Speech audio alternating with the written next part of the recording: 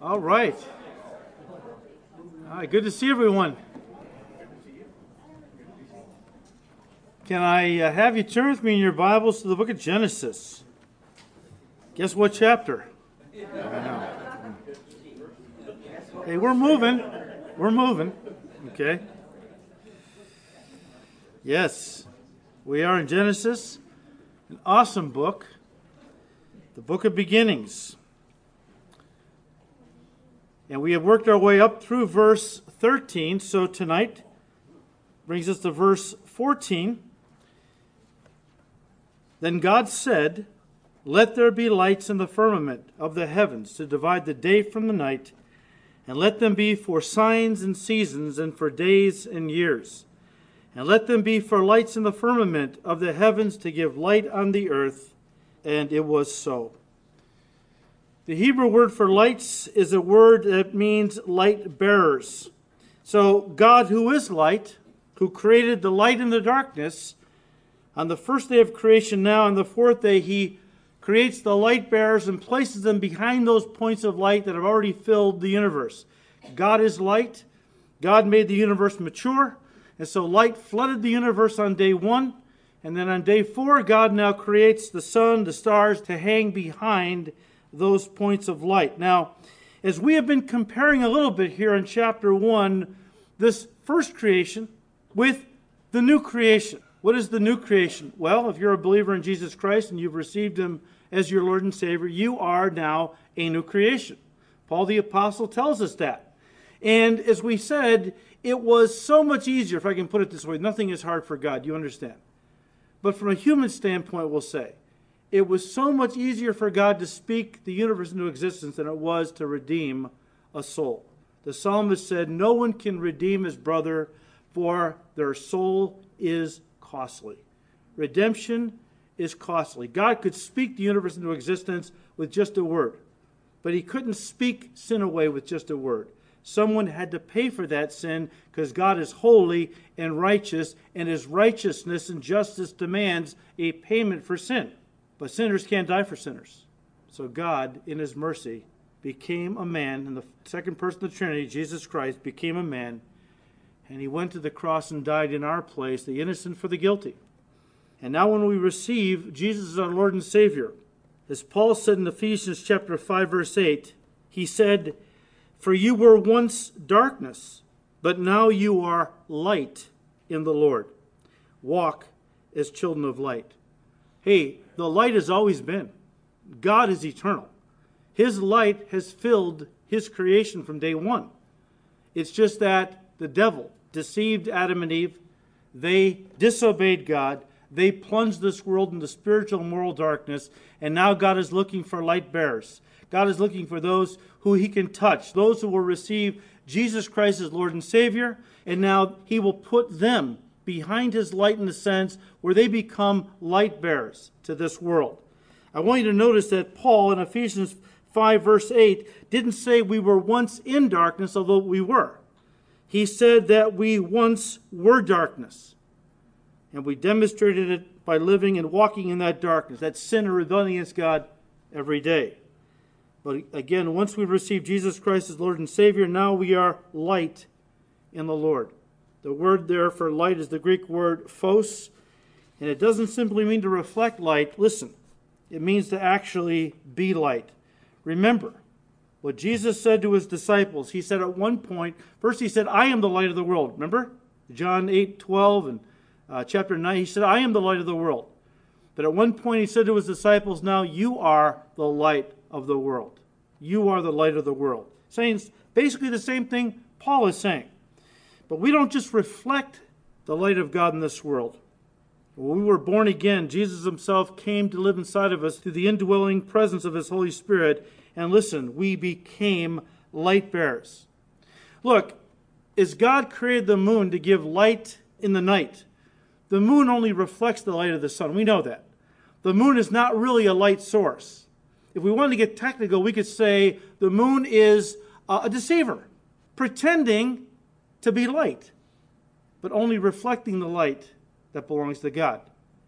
There are a lot of religious people in this world who seem to reflect God's light. but who seem to have God's light, I should say, within them.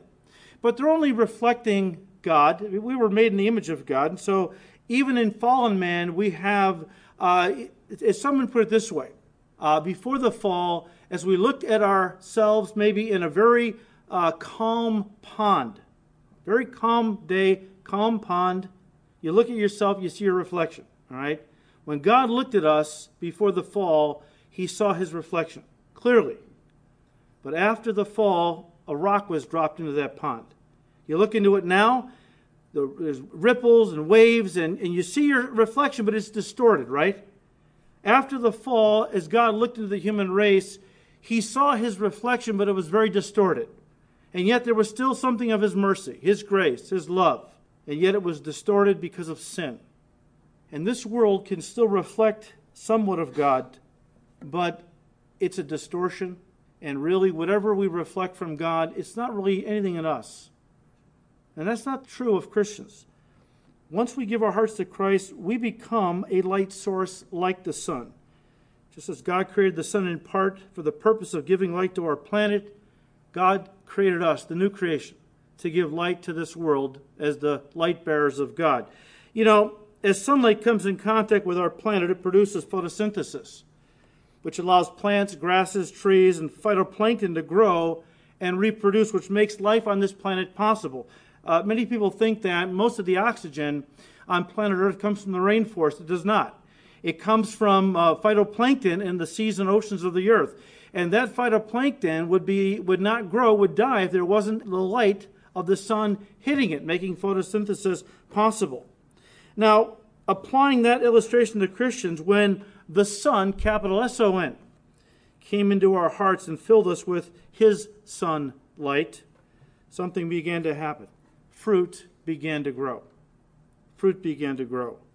Just as physical fruit grows naturally as a result of the light of the sun, so too, in the life of the Christian, spiritual fruit naturally grows when we are filled with the light of Christ.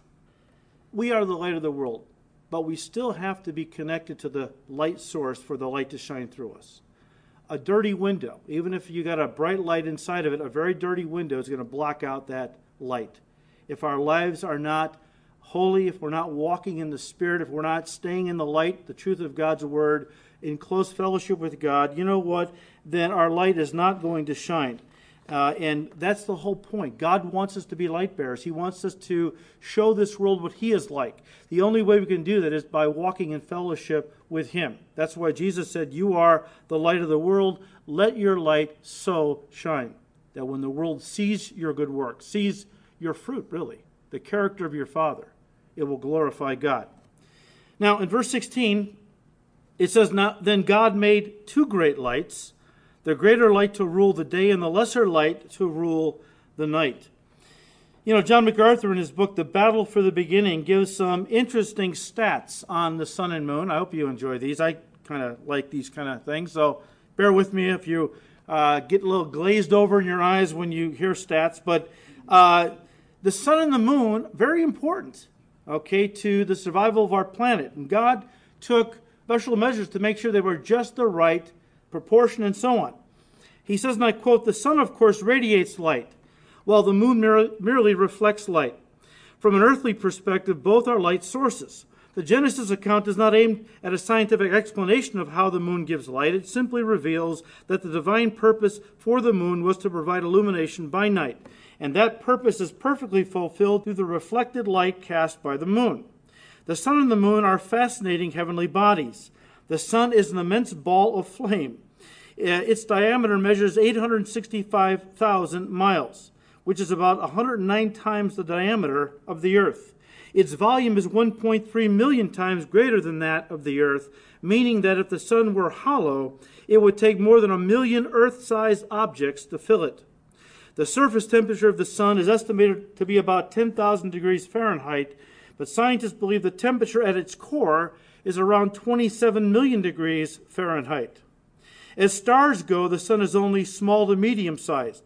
Astronomers classify it as a yellow dwarf. By comparison, many stars known as supergiants are as much as 1,000 times larger than our sun. One such supergiant star that we can observe is Betelgeuse. Its size varies because it seems to pulsate, and at times it is at least 600 times larger than our sun. The distance from the Earth to the sun is about 93 million miles. At that distance, it takes about 8.5 minutes for light to travel from the sun to the Earth. So the light you see at the first glimpse of light at 6 a.m. in the morning, sunrise, is light that left the sun at about 5:51 a.m. at your location on Earth. The moon is also an immense body. Its diameter is more than 1/4 that of Earth's and is larger than the planet Pluto, which I understand has been downgraded. It's no longer a planet, it's a pebble, I guess. I don't know. Its surface temperature varies enormously compared to that of the Earth. Depending on whether it is in the sunlight or darkness, the moon's surface can be as hot as 215 degrees Fahrenheit or as cold as minus 243 degrees Fahrenheit.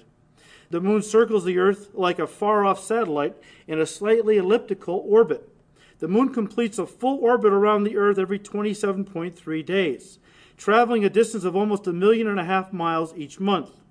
The moon has virtually no atmosphere, so there is no difference of the reflected light at the moon's surface. Standing on the moon, the sky appears black even in bright daylight. And viewing the moon through a telescope, its features may be seen from Earth with amazing clarity. The moon, like the sun, helps keep the perfect balance of Earth's life-sustaining environment. Ocean tides are caused by the moon's gravitational pull. High tides align with the moon on both sides of the Earth. The Earth bulges slightly both toward and away from the moon, and this affects water levels of the oceans. As the Earth rotates on its axis, those bulges move across the face of the Earth.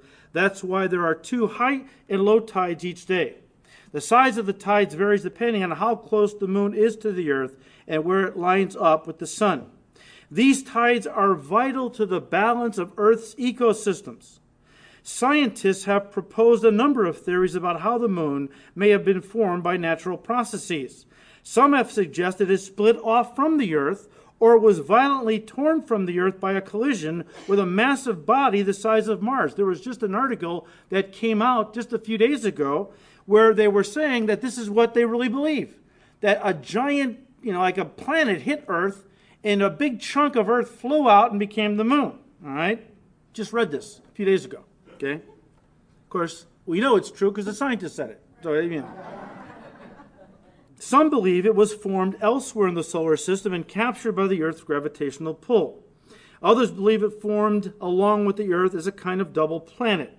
Each of these explanations, MacArthur says, poses major problems. For example, 3 minerals have been discovered on the moon that are unknown on Earth, undermining the theory that the moon and Earth were once a single body. The dynamics of how the moon might have broken off and escaped Earth's gravitational pull are also impossible to explain by any known model. For this reason, there is no real consensus among scientists and evolutionists on the question of how the moon was formed. Even though some $20 billion has been spent by modern scientists trying to answer the question of how the moon evolved, quote unquote, the Bible's explanation avoids all such difficulties. God simply created the moon and placed it in orbit around the Earth. He did this on day 4 of the creation week, end quote.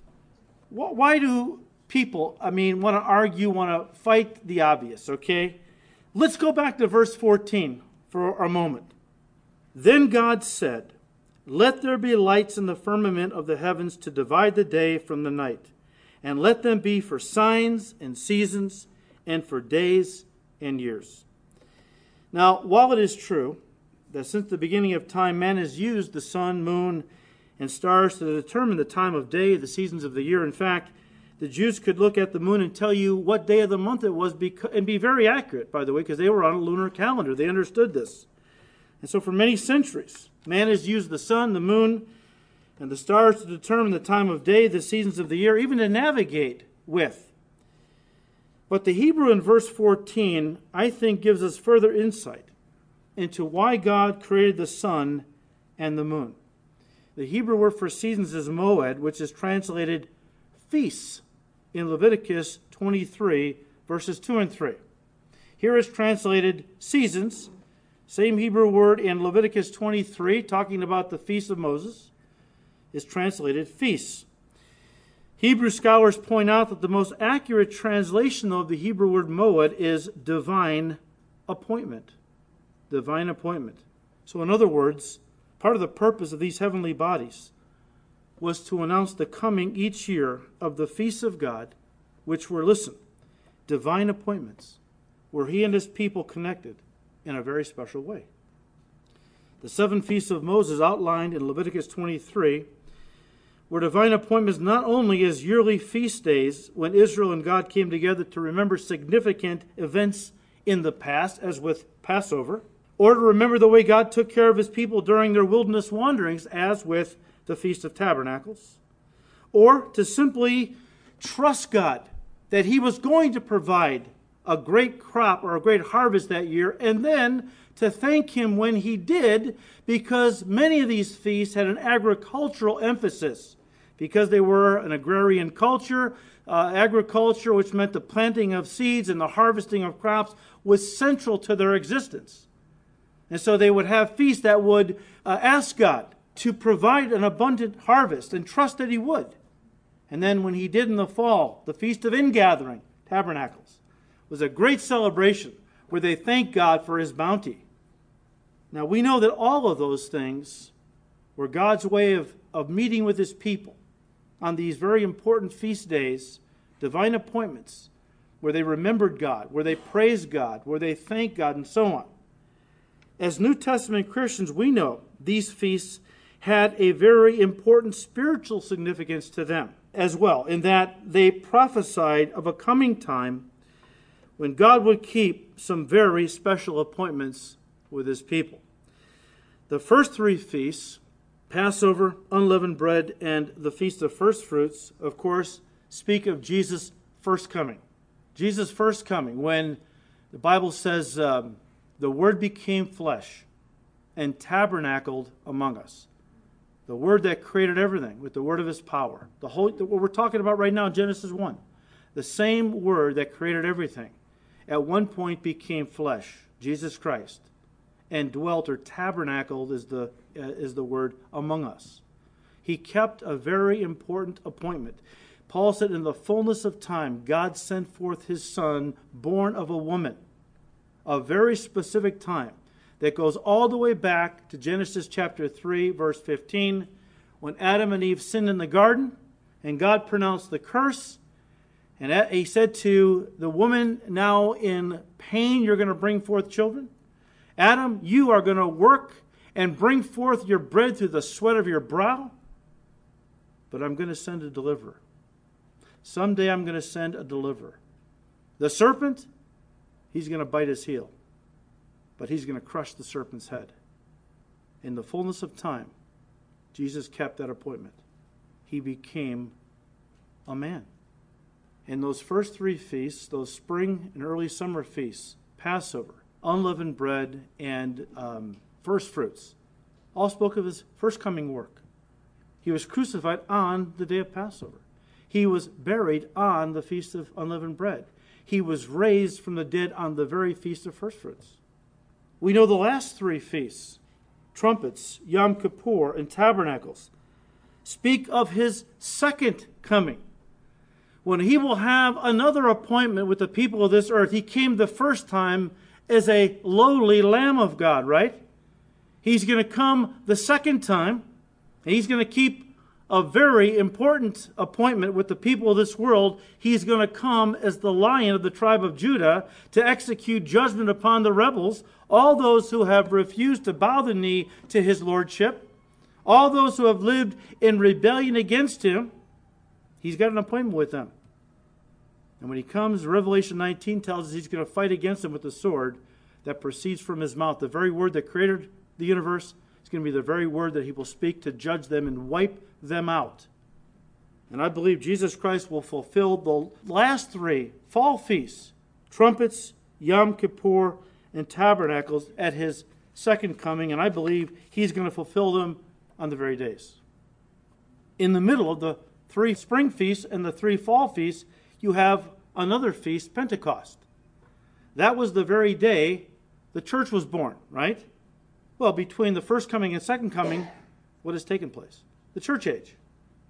By the way, this was the only feast that they were commanded to use leaven. And they were to bake 2 loaves with leaven. Leaven is a type of sin. God forbid leaven in the first 3 and last 3. Why did he allow leaven in the middle feast, the Pentecost? Because it speaks of how God would take Jew and Gentile and make them one in Christ. But see, we're not free of sin yet. We're redeemed, but we still live in these bodies of death, as Paul put it. We still have a fallen nature that wants us to continue to rebel against God. And we won't be free of these fallen bodies until the rapture happens. And then we shall be made like him, for we will see him as he is. But Pentecost speaks of the church age when God, the Holy Spirit, was sent to keep a special appointment, an appointment that Jesus promised he would keep while Jesus was still in the upper room the night before his crucifixion. Remember around the table there? And Jesus said, I'm going away, and where I'm going you can't follow me, not yet. I'm going to come back for you, though. But I'm not going to leave you alone like orphans. I'm going to send you another helper, even the Spirit of truth, who will abide with you forever. He is with you and shall be in you. I will not leave you alone. I will come to you in the person of the Holy Spirit. So the Holy Spirit had an appointment to keep with us, the church, which he kept on Pentecost when the church was born.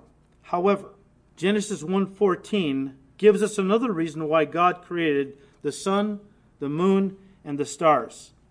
They would not only be used to mark the passing of time, in the sense of days and nights and of the months and seasons of the year, but in verse 14, God said they would also be for signs. Signs. The Hebrew word for signs is oth, meaning beacons or signals, and suggests that the stars especially were placed in the heavens by God to serve as a beacon to guide the people of earth in a particular direction. Of course, it begs the question, what direction? And for that matter, what did God want to signal or announce to the inhabitants of the earth through the stars? Well, many believe the stars were given as an astrological sign or astrological signs to announce important events or simply to predict a person's future, astrology and so on. However, astrology is an occult pagan practice, and all such forms of fortune-telling are strictly forbidden in God's Word. Deuteronomy 18:10-12, Isaiah 7, verses 12-14, and other places strictly forbid us from getting involved in anything, any pagan occult technique for divination or to contact God or contact the dead, anything like that. We know that Satan is a counterfeiter of God's truth. And so many see the zodiac as a satanic counterfeit of the Hebrew Mazzaroth. You say, well, what is the Mazzaroth? The precise meaning of the word is uncertain. We don't know.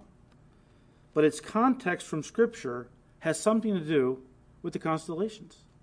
Let me read to you out of Job 38, verses 31 and 2, where God says, speaking to Job, can you bind the cluster of the Pleiades, or loose the belt of Orion?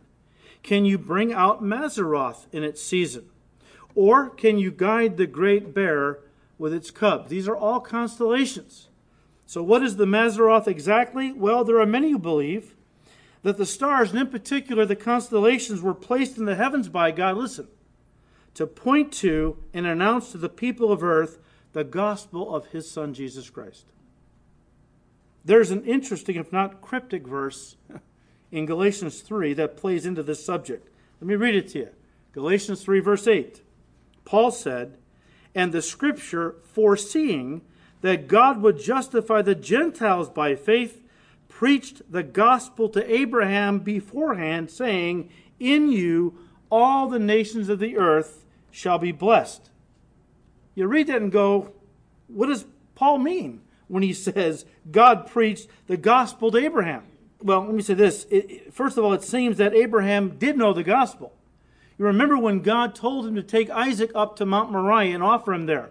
And Isaac is about 32, 3 years old at this time. He's not a little kid, all right? He knew what he was doing. He was submitting to what his father wanted. God told Abraham to take your son, your only son Isaac, whom you love, offer him on a mount that I will show you, Mount Moriah, 3-day journey. When they got to the base of the mount, Abraham told the servants to wait here. The lad and I will go yonder and worship and come back. Isaac says to his father, Father, we have the wood for the sacrifice and the fire, but where is the sacrifice? Abraham said, Son, God will provide himself a sacrifice. So they make their way up to the top of Moriah, and Abraham lays the wood out. Isaac lays down on this altar, you might say. And just before Abraham plunges the knife into Isaac's chest, of course the Lord stops him and says to him, kill the ram that's caught in the thicket in Isaac's place. God never intended for Abraham to kill his son, but he says he was testing him. And we know, very interesting, Genesis 22, very interesting section of Scripture. Because after this whole thing plays out, Abraham calls the place Jehovah-Jireh. Jehovah-Jireh means the Lord will provide. He says, in the mount of the Lord it shall be seen. What shall be seen? I believe Abraham knew he was acting out prophecy. I believe Abraham knew he was acting out a scene that would take place, we know, some 2,000 years later, on that very mount, Mount Moriah, Calvary, where another father would offer his only begotten son whom he loved. He would provide himself a sacrifice, and in so doing, make atonement for the entire world for those who would receive Jesus Christ. In the mount of the Lord, he said, it shall be seen. I think Abraham knew the gospel. I think it's pretty obvious he knew the gospel. Well, Paul said God preached it to him. Okay, God preached it to him. So it's obvious he knew it, but the question is, how did he know it? Well, you say, well, God preached it to him. Okay, but in what way did God preach it to him? Well, many believe it was through the Maseroth, which some have called the gospel in the stars. Now be careful. Be careful. Because some reject what I'm telling you, and I believe it. But some reject what I'm teaching tonight because they believe that what we are saying is that God preached the gospel through the zodiac. Let me just say this. God doesn't use occult things to preach the gospel. But he can and does use things like the Maseroth, things he has made, things that are pure because they have come from him, which then Satan can counterfeit, pervert, like he did with the Maseroth by turning it into the zodiac, a symbol of the occult and so on. The late or early, depending on how you look at it, Dr. D. James Kennedy writes on this subject, using Genesis 1 verse 14, where God said he made the stars for signs. He uses that as a launching point to write an article called The Gospel in the Stars. He said, and I quote, a sign is something which proclaims a message. What is the message proclaimed by the stars? I would like to talk to you about what it might be called, which is the gospel in the stars. We are told in Psalm 19, verses 1 to 3, the heavens declare the glory of God, and the firmament shows his handiwork.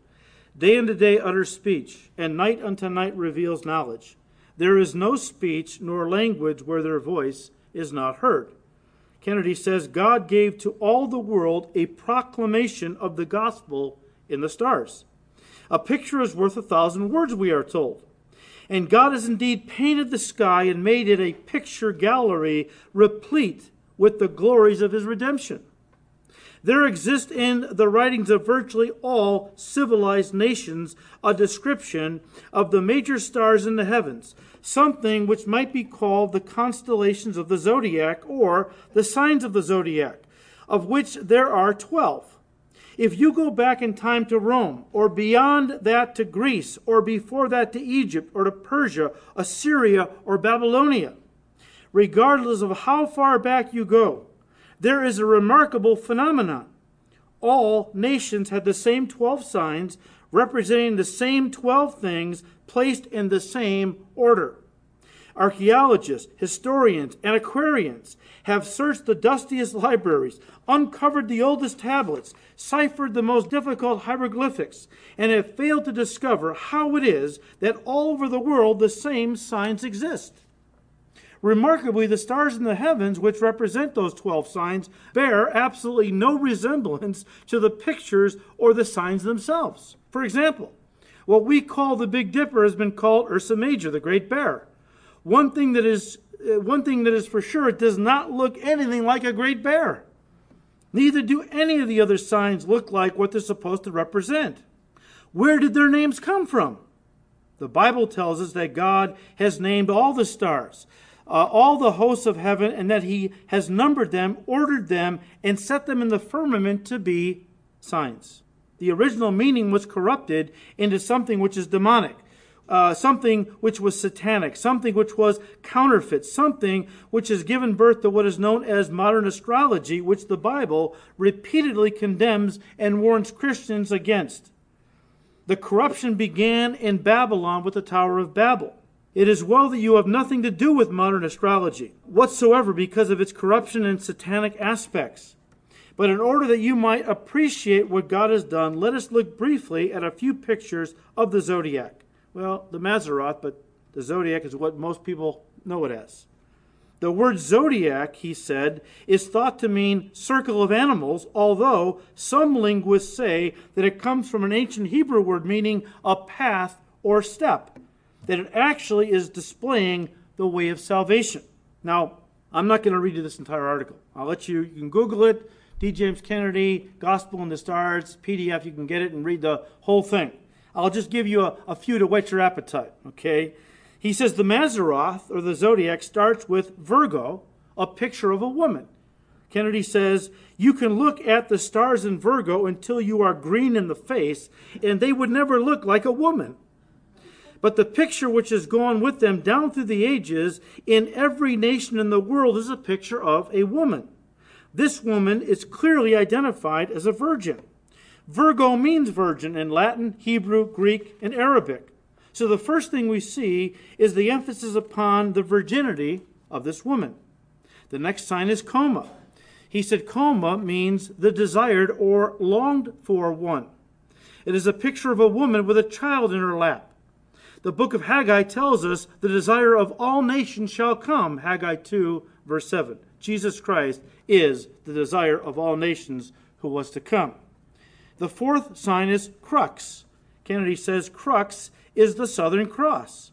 This is one constellation which actually looks like that for which it is named because it consists of 4 stars placed very clearly in the shape of a cross, as if God did not want us to miss it. In the Hebrew, it is called Adom, which means cutting off. Christ is that one who was cut off out of the land of the living for our sins. The last sign is Leo. Kennedy said, finally we come to Leo the lion, a picture of Christ who is the Lion of the tribe of Judah coming again. He is coming this time not in humiliation, but in great power and glory. The lion's claws are right over Hydra, the serpent, who he is about to finally and totally destroy. Then Dr. Kennedy finishes the article by saying, the art gallery of God painted in the sky is a great and glorious picture. All ancient traditions, all ancient mythologies, all pagan religions, all are nothing more than the corruption of the ancient gospel given by God to Adam and written in the celestial sky for all the world to see. How glorious it is, whether we talk about the special revelation God has given to us in his word or the general revelation that he has given us in nature, the story is always the same. The seed of the woman will destroy the seed of the serpent. At last there came that one who was born of a woman, who came to die and rise again that we might live forever. He said, I hope that as you go out on a given evening and look up at the glories of the starry skies, you will be more impressed than ever with the greatness and wonder of our God and the majesty of his grace and mercy, end quote. A lot going on in Genesis chapter 1. How about verse 20? Then God said, let the waters abound with an abundance of living creatures, and let birds fly above the earth across the face of the firmament of the heavens. God's creation consists of one-dimensional, two-dimensional, and three-dimensional things and creatures. Plants, trees, grasses, etc. are one-dimensional in that they have a body and are alive, but they have no consciousness. Animals, birds, sea creatures, insects, etc. are two-dimensional creatures in that they have a body and a soul or a consciousness. They are animate, but they don't have a spirit. However, only man is a three-dimensional creature, made up of body, soul, and spirit, for only man was made in the image of God, who is himself a triune being. So on day 5, guys, God creates for the first time living creatures. Verse 20, then God said, let the waters abound with an abundance of living creatures, and let birds fly above the earth across the face of the firmament of the heavens. So God created great sea creatures and every living thing that moves, with which the waters abounded, according to their kind, and every winged bird according to its kind. And God saw that it was good. And God blessed them, saying, be fruitful and multiply, and fill the waters in the seas, and let birds multiply on the earth. So the evening and the morning were the 5th day. We see here that God didn't use theistic evolution to create these creatures slowly over millions of years of time. As we have pointed out, theistic evolution is the belief that God created the amoeba, the single-celled organism, and then let it evolve. Again, a capitulation to the scientists who believe in evolution. There's a lot of Christians who, not wanting to look like imbeciles, I guess, want to somehow get evolution into the Bible, into the creation account, because it makes us look smarter, like we actually believe something that makes sense. Well, my Bible makes plenty of sense, just the way God wrote it. I'm not looking for anybody to improve on it. I've never seen it in the bookstore yet, expanded and revised edition. All right? When God gave it to us, He gave it to us complete. All right? He's God. He knows what He's talking about, and we don't have to worry that, where these things don't line up with modern science. So, we got to do something to make God's Word, get more current. As I said, science is always catching up to the Bible. God didn't use theistic evolution. He didn't create an amoeba and then let it evolve. It says He brought forth these things. We can see from Scripture that these creatures appeared suddenly as God created them instantly and distinctively from one another out of nothing. Again, that word created there, bara, Hebrew word that means to bring forth something out of nothing. God made these animals, these creatures, birds, sea creatures. He made them instantly. He made them completely developed. And He made them distinct from others out of nothing. He just spoke the word. As one author said, all life did not come from the same primordial cell, leading up to a great chain, quote unquote, of life, where all animals, species, and living things belong to the same family, the same single-celled organism. But they did come from the same designer. Now, someone may ask, well, doesn't the fossil record show that these creatures evolved slowly into existence instead of suddenly appearing? No, it does not. And I don't know if you know this, most people are unaware of this, that Darwin's strongest opponents, listen, were not clergymen, but fossil experts. Darwin admitted the state of the fossil evidence was, and I'm quoting him, the most obvious and gravest objection which can be urged against my theory, end quote. And because of the fossil evidence, he said, and I quote, all the most eminent paleontologists and all our greatest geologists have unanimously, often vehemently, maintained that species do not change, end quote. He's proposing, of course, evolution. Darwin was, one species becoming another through evolution. And his most ardent critics of that day were the people who knew fossils, the fossil experts. Now, look, the fossil record is marked by two great principles. I'll give them to you quickly. They're very simple. Two great principles, mark the fossil record. The first one is called stasis. What does that mean? It simply means that when we have a fossil of something, whether it be an insect or a small animal or a fish, usually dating millions and millions of years ago, right? We've talked about the fallacy of some of these dating methods, but scientists, they have these fossils, and they claim they go back millions of years, or they have what is called I forgot the exact name, but it's sap that drips on certain insects and things and encases them. What's it called? It's called amber, yes, but it looks almost like a beautiful jewel when it hardens.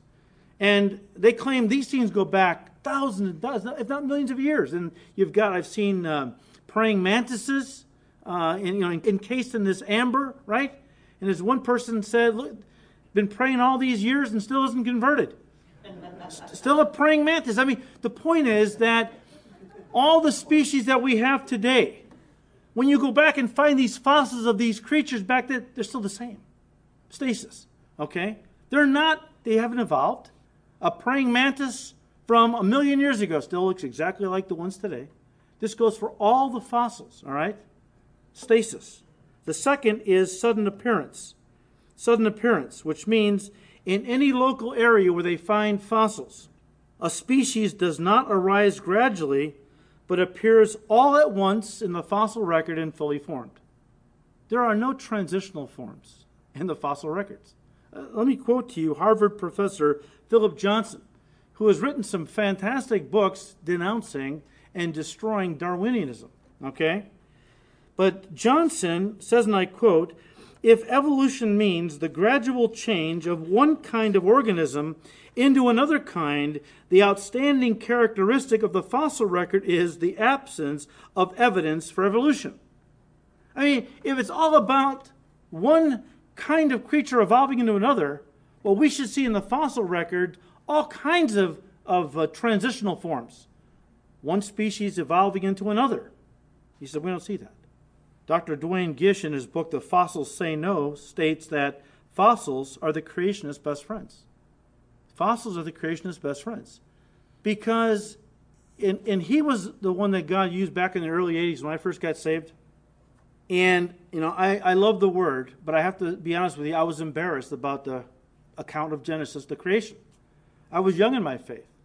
And I was convinced that science had proven evolution, that this was all a foregone conclusion. And so how do you reconcile what we know is scientific fact with what the Bible says God did in creation? That wasn't until I started to listen to some very educated scientists who had become Christians because of the evidence. And they began to show me, first of all, that the field of evolution is loaded with errors and flat-out lies. Flat-out lies. Some of these ancient cavemen creatures, they have come to find out they were fabrications. They created a whole creature, how hunched over he was, how hairy he was, based on one tooth, which they later found out was the tooth of an extinct pig. I mean, But Gish pointed out, said, look, there are no transitional forms in the fossil records. And if evolution was true, think about this. And we'll say a lizard was evolving into a bird. If it got around the halfway point, now its legs are no longer functional because it's half wing, half leg. Can't fly yet, so it's easy prey for predators. You see what I mean? I have a quote in my office. It goes back about 20 years. I forgot the gentleman's name, but at that time, he was the director of the British Museum of Natural History, sitting on the largest repository of fossils in the world, and he said, direct quote from him, "I know of no transitional forms in the fossil records." Wow. Wow. Philip Johnson quotes evolutionist Niall Eldredge, who writes, and I quote, "We paleontologists have said that the history of life in the fossil record supports the story of gradual evolution, all the while knowing that it does not," end quote. So they perpetuate these lies because they cannot let go of their theories. They have gotten their degrees. They have made their living. They're professors of these things. Now, since this is true, but there's no transitional forms in the fossil records, because of it, some evolutionists have embraced what is called the hopeful monster theory. The hopeful monster theory, which suggests that major evolutionary transformations have occurred in large leaps between species due to macro mutations. Did you get that? Let me simplify it. You know what that means? A lizard laid an egg and out came a bird. That's what it means. We can't let go of evolution. We've built our whole career and life on it. There is no transitional forms in the fossil records of lizards becoming birds. So maybe it just happened suddenly. Okay, a lizard laid an egg and then a bird came flying out. I kid you not. Okay, I kid you not. Again, all animal life was created by God according to its kind, and given the ability by Him to reproduce after its kind. God designed into each kind of living creature, it's true, the ability to adapt to its environment, or what we would call changes within a kind, or what scientists call horizontal evolution or microevolution, which means adaptations, changes within a kind, but never does one kind become another kind. In other words, lizards will never become birds, birds will never become dogs, etc. One author said, evolutionists often give convincing examples of microevolution, the variation of a kind within a kind, adapting to the environment. For example, the ratio of black to white peppered moths may increase when pollution makes it easier for dark moths to escape detection from predators. Or finches may develop different kinds of beaks in response to their distinctive environment, but the moths are still moths and the finches are still finches.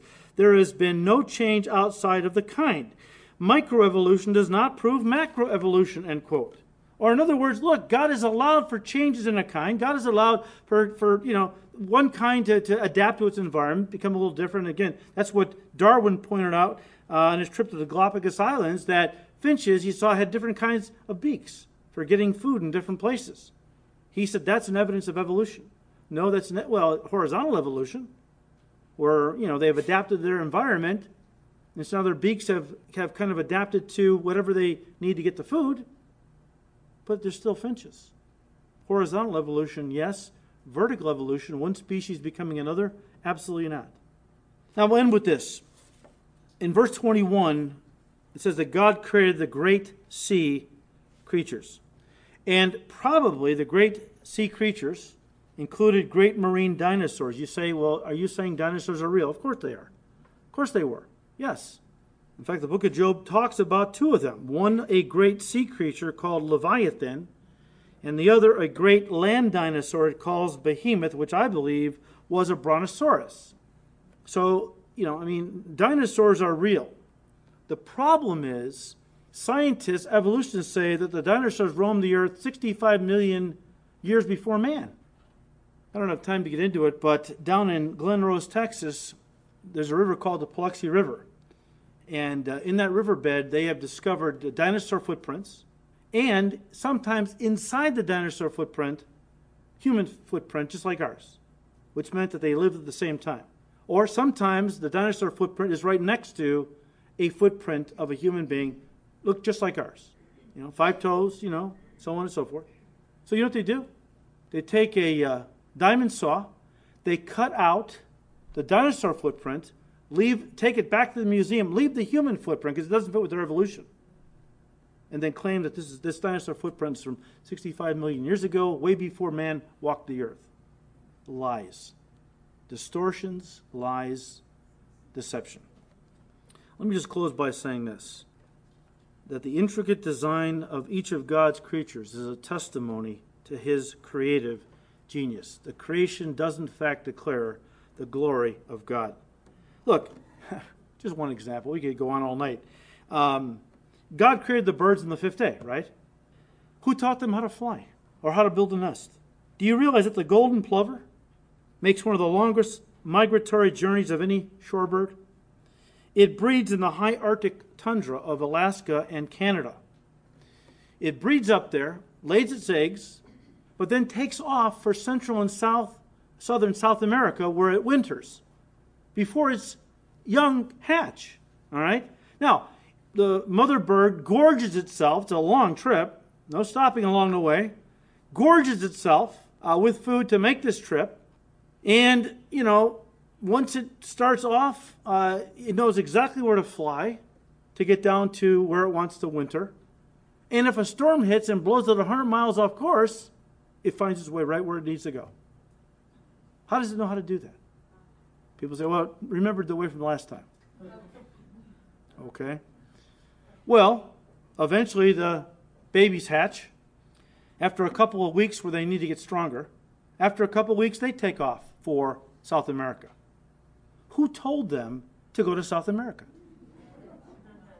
Who showed them how to get to South America? And if a storm hits and blows them off course, they still find where they need to go.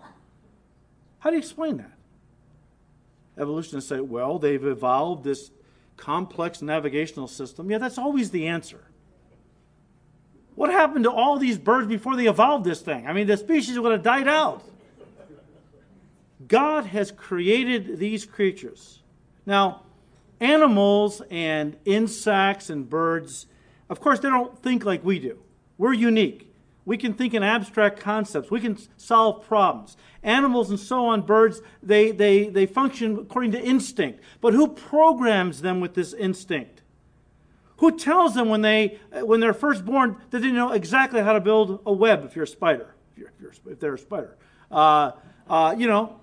What to do as far as building these, some of them make very complicated nests, these birds. And again, they can fly and they navigate. And who tells them how to do that? God is the only one that could show them what to do. God made them. He coded into their DNA what they needed to know. From day one, they were able to function. They didn't evolve into it. God made them fully formed and functional on the day they were created. So again, the creation does declare the glory of God. And evolution, as we have said, is just man's latest attempt to do away with God. To explain everything apart from God, because man does not want to be subject to God. But I'll tell you what, when a person stops fighting God, bows the knee, and receives Christ as their Lord and Savior, the whole world, you see things so differently. We can all attest to that light. Right? We were once in darkness, now we are light in the Lord. The light goes on. We understand why we're here, why God made us, what our purpose is. So we'll continue next week. Of course, day 6 is when God made the animals of the earth, but also his crowning work of creation, mankind. And we'll look at that next time. Father, we thank you so much that you are such a God of wisdom and power. Lord, we are amazed at your wisdom, how you have made all of these creatures, and how they come together in a complex, interdependent ecosystem. Every creature is there for a reason, and that's the animal and insect creatures. And of course, Lord, when you made man for a purpose. And Lord, give us grace to fulfill our purpose, which is to glorify you with our lives, to be light bearers of your truth in this dark world. And we just pray, Lord, that as things get darker and darker, you would give us grace to shine brighter and brighter by walking with you in holiness. That we would keep ourselves clean and undefiled from the filth of the world, that we can shine forth as lights in this crooked and perverse generation we find ourselves in. Lord, we thank you and praise you for opening our eyes. And we ask that you continue to bless these studies in your word. For we ask it in Jesus' name. Amen.